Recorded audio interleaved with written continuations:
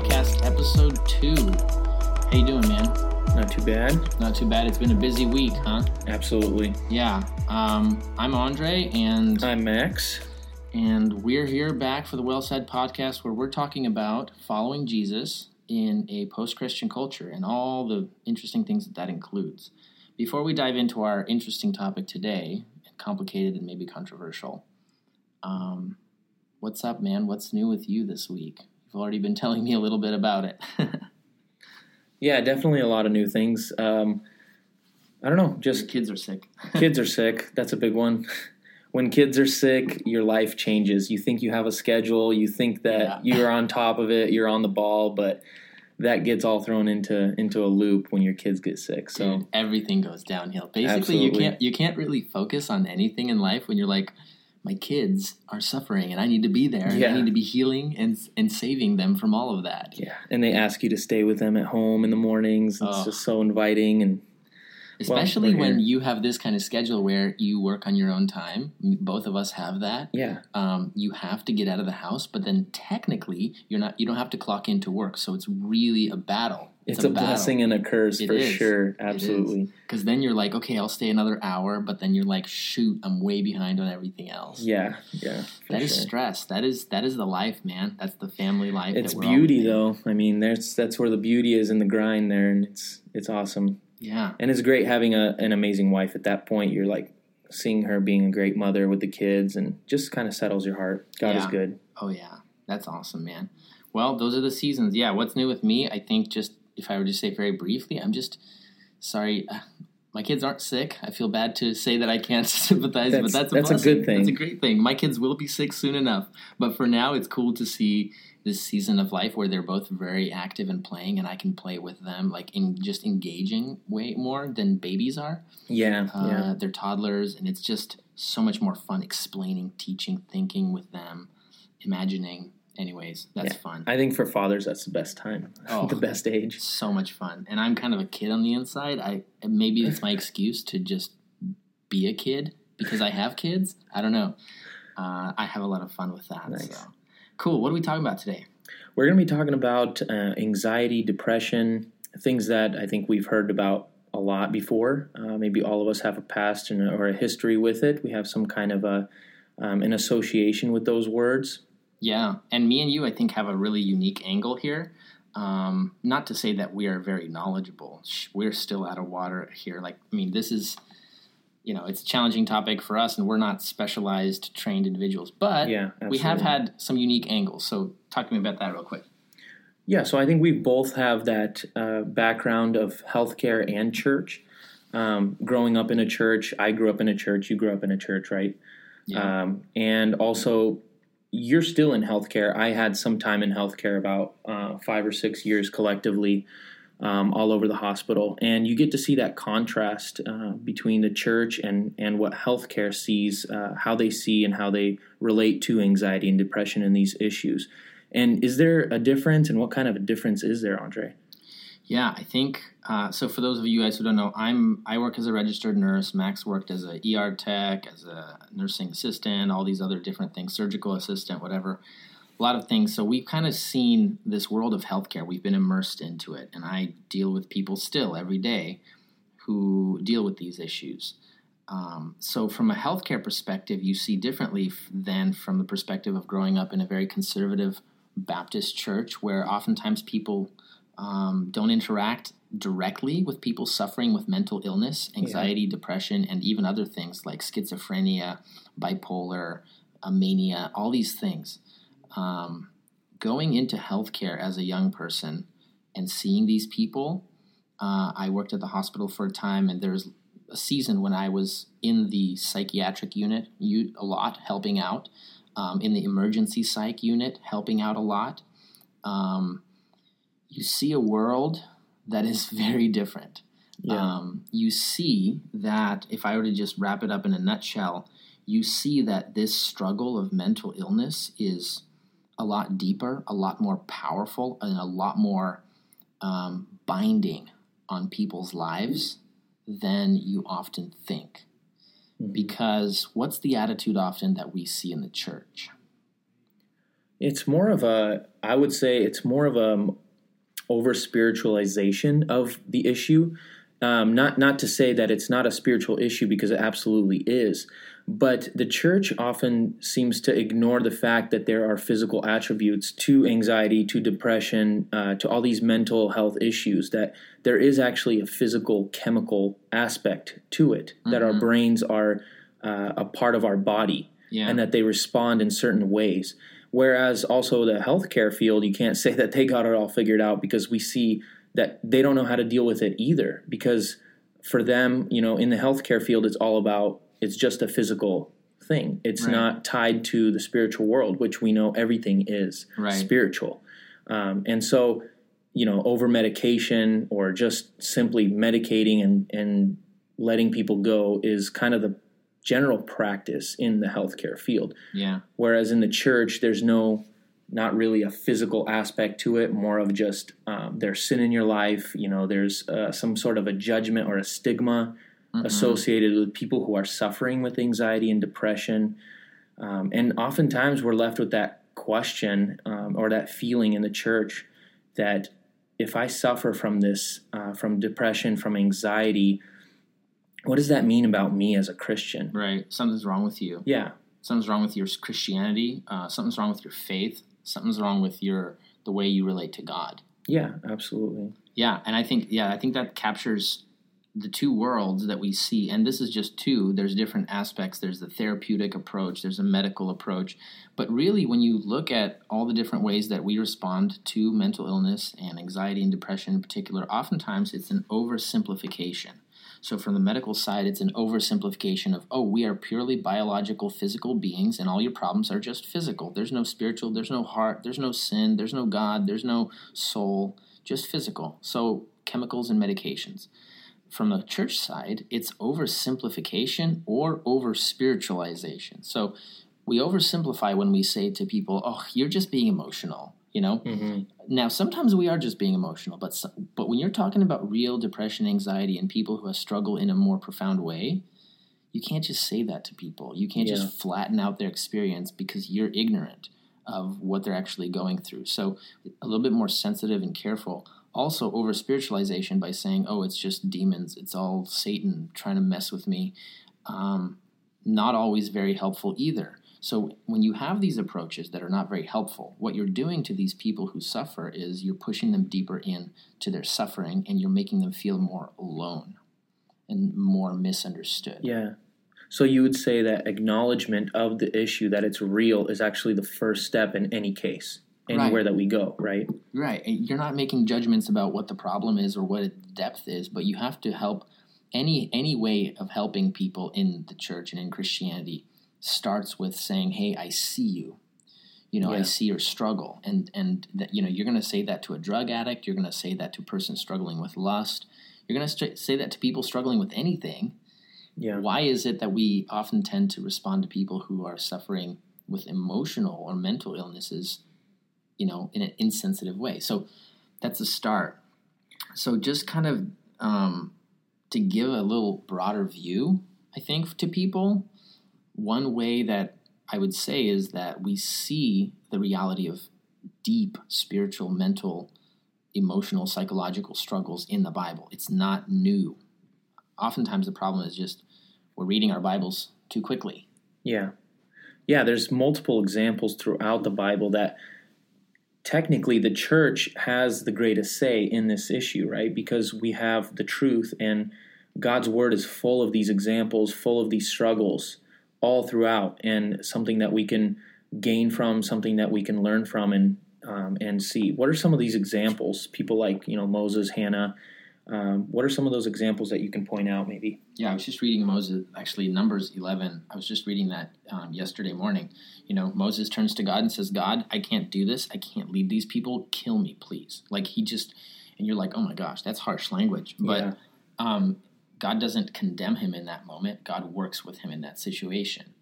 When you look at these situations in the Bible, you don't know if they're momentary dips or if they are deep, long struggles. But obviously, Elijah's story, where he, beat up all the prophets, the prophets of Baal, and and then he ran from Jezebel, who was trying to kill him. He was profoundly stressed and exhausted, and he just wanted to die. That's not just any sick kids. I mean, that's someone going after your life, right? Yeah, and that's real stress. And this is a prophet of God, like Elijah, like a man of God, immensely powerful man in terms of his spiritual maturity. And he's just laying there on the desert floor, says, God, just kill me. It's amazing. And God doesn't judge him. God doesn't condemn him. God comes in. You know what God does in that situation? If you go back and read the story, God says, Elijah, here's some food. And he feeds him. Yeah. And then he says, okay, now sleep. And he lets him sleep. And then Elijah sleeps. And then what does God do? God feeds him again. And then God tells him to sleep some more. Like, pretty amazing. If you look at the story, you look at the depth of his emotional, spiritual, mental struggle and how God responded, you got to think about it for a little bit. Yeah. We also see a lot of the psalmists all the way throughout the Psalms. The Psalms are one of the most relatable books in the Bible. I think just because of that simple reason is that it's something that we see, that we understand, that we struggle with every day. And you see the psalmist struggling and wrestling with depression, with anxiety in their life, whether that be based on physical things, someone's chasing them.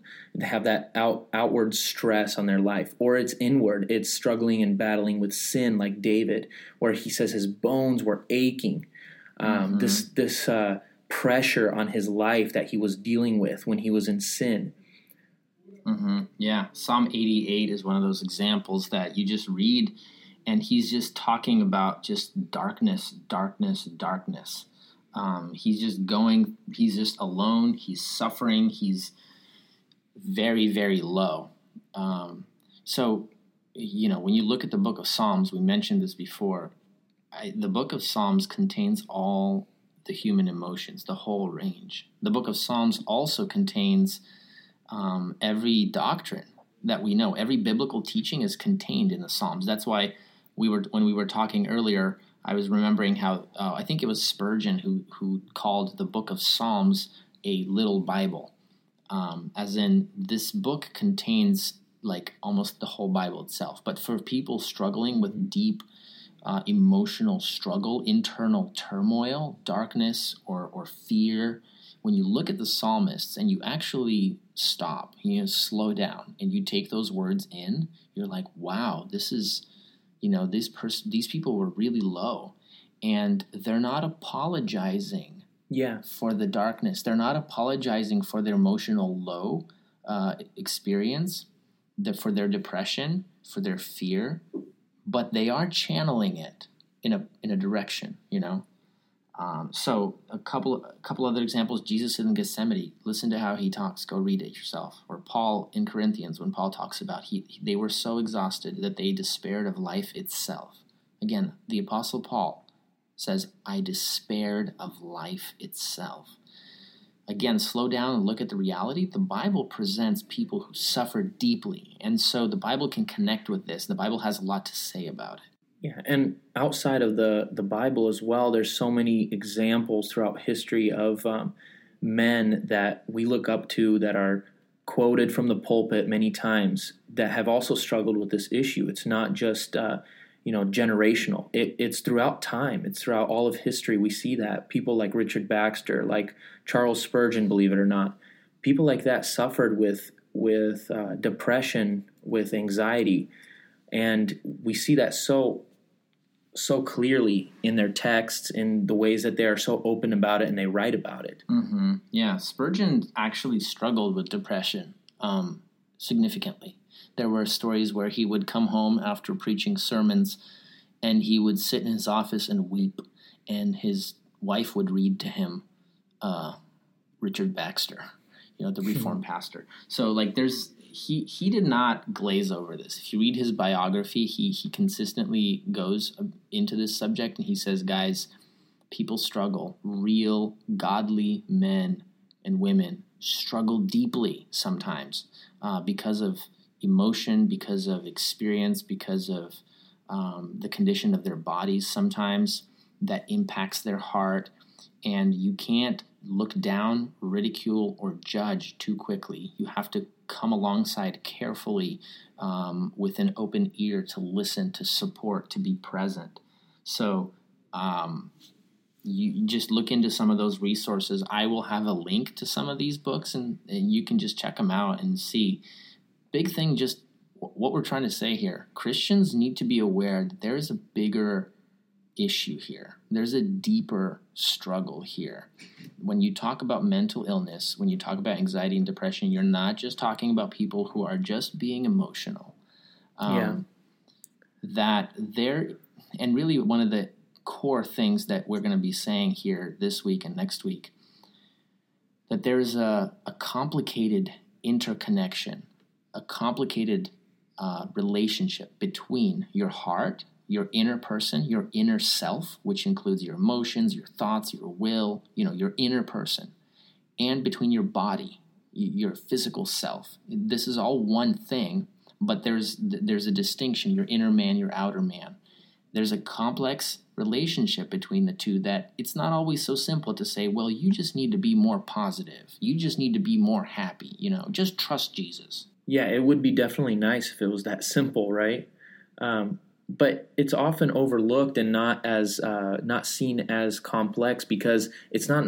You can't see it, right? It's not a physical thing. It's not your leg is broken. You have a cast on your leg. You have a cast on your arm. It's something that is deep inside of somebody that you can't necessarily get to and just see. Right, but see, and that's kind of brings me to. I'll just list some of the causes. Again, when you're talking about the physical body and the spiritual condition, the inner person, the thoughts, the emotions, and the will, you can have a variety of causes that contribute to mental illness. Next week, we'll kind of dive deeper into this stuff and just look deeper into emotions and how and why we struggle. But just for our consideration this week, there's a variety, there's layers of causes that all can come together and contribute to deep emotional, spiritual suffering. These causes can include stress. They can include physical pain. They can include lifestyle. Connected to the physical pain that I just said is sickness. Also, just being physically sick can impact your heart and your soul. They can impact your brain chemistry, and the brain chemistry impacts our emotions and the heart. So again, there's a really complicated relationship there. It can be caused by sin, of course. It could be caused by us doing wrong things and then being depressed over those things and being sad, having false thinking patterns over and over that impact how we feel and who we are.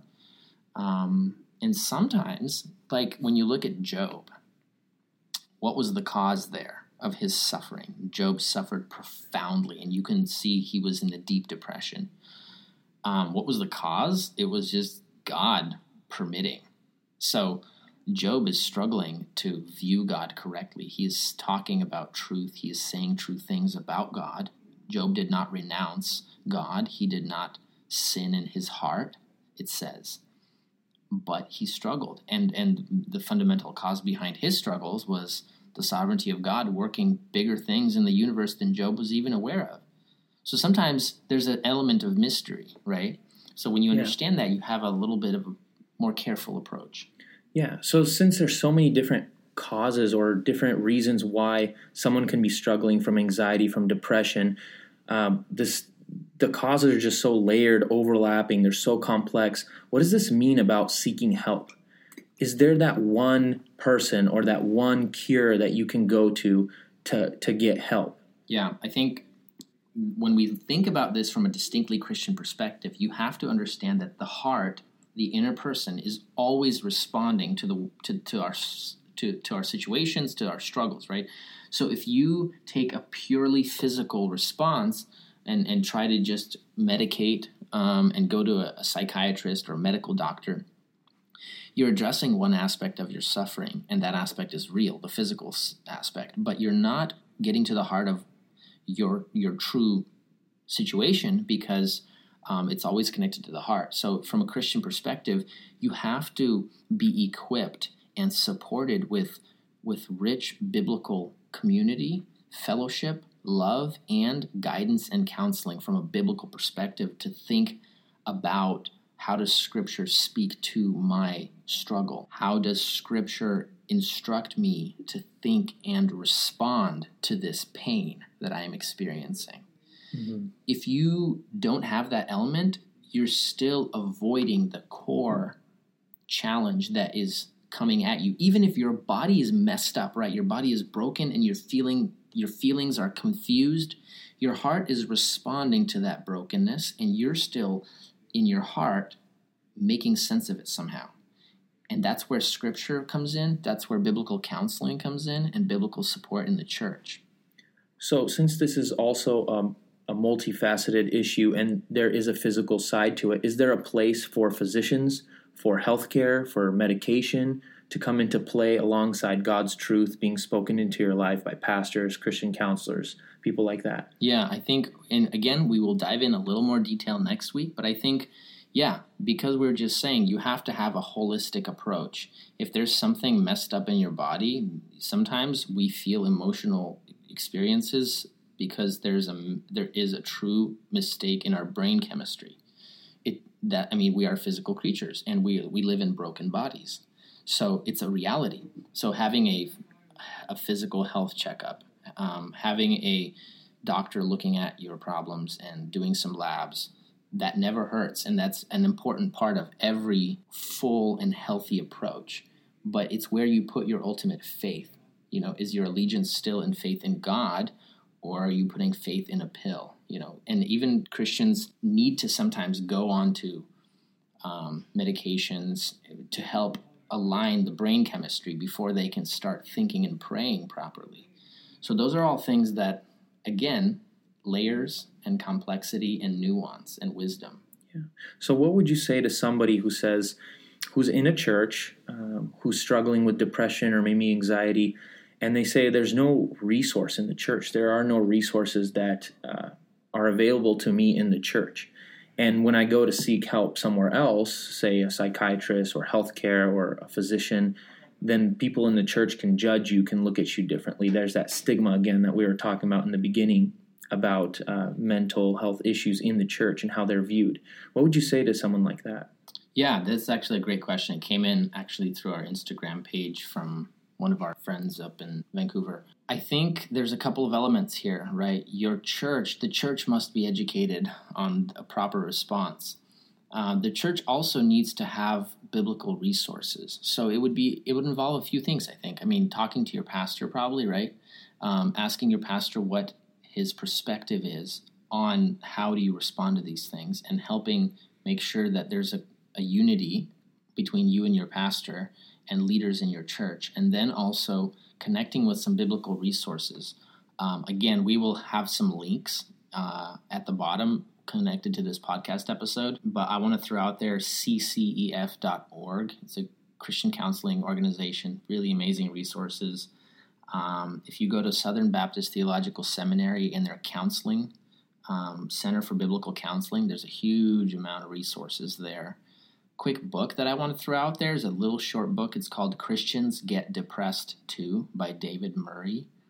So when you're in a church setting, when you're not getting help and you need help, you get the help from the professionals that you need to, but you also need to understand that you need to be equipped biblically to look at your heart struggles in the midst of this difficulty. Yeah, it's important, I think, to stop and point out the fact that the church is that first line of defense, or that first line of help that we need to go to and we need to rely on. And so it's not like that checkbox, when you're doing an application, it says, does your church have resources to help you with anxiety and depression? If yes, check this box. If no, then move on to the next step, right? It's if no, where is that disconnect?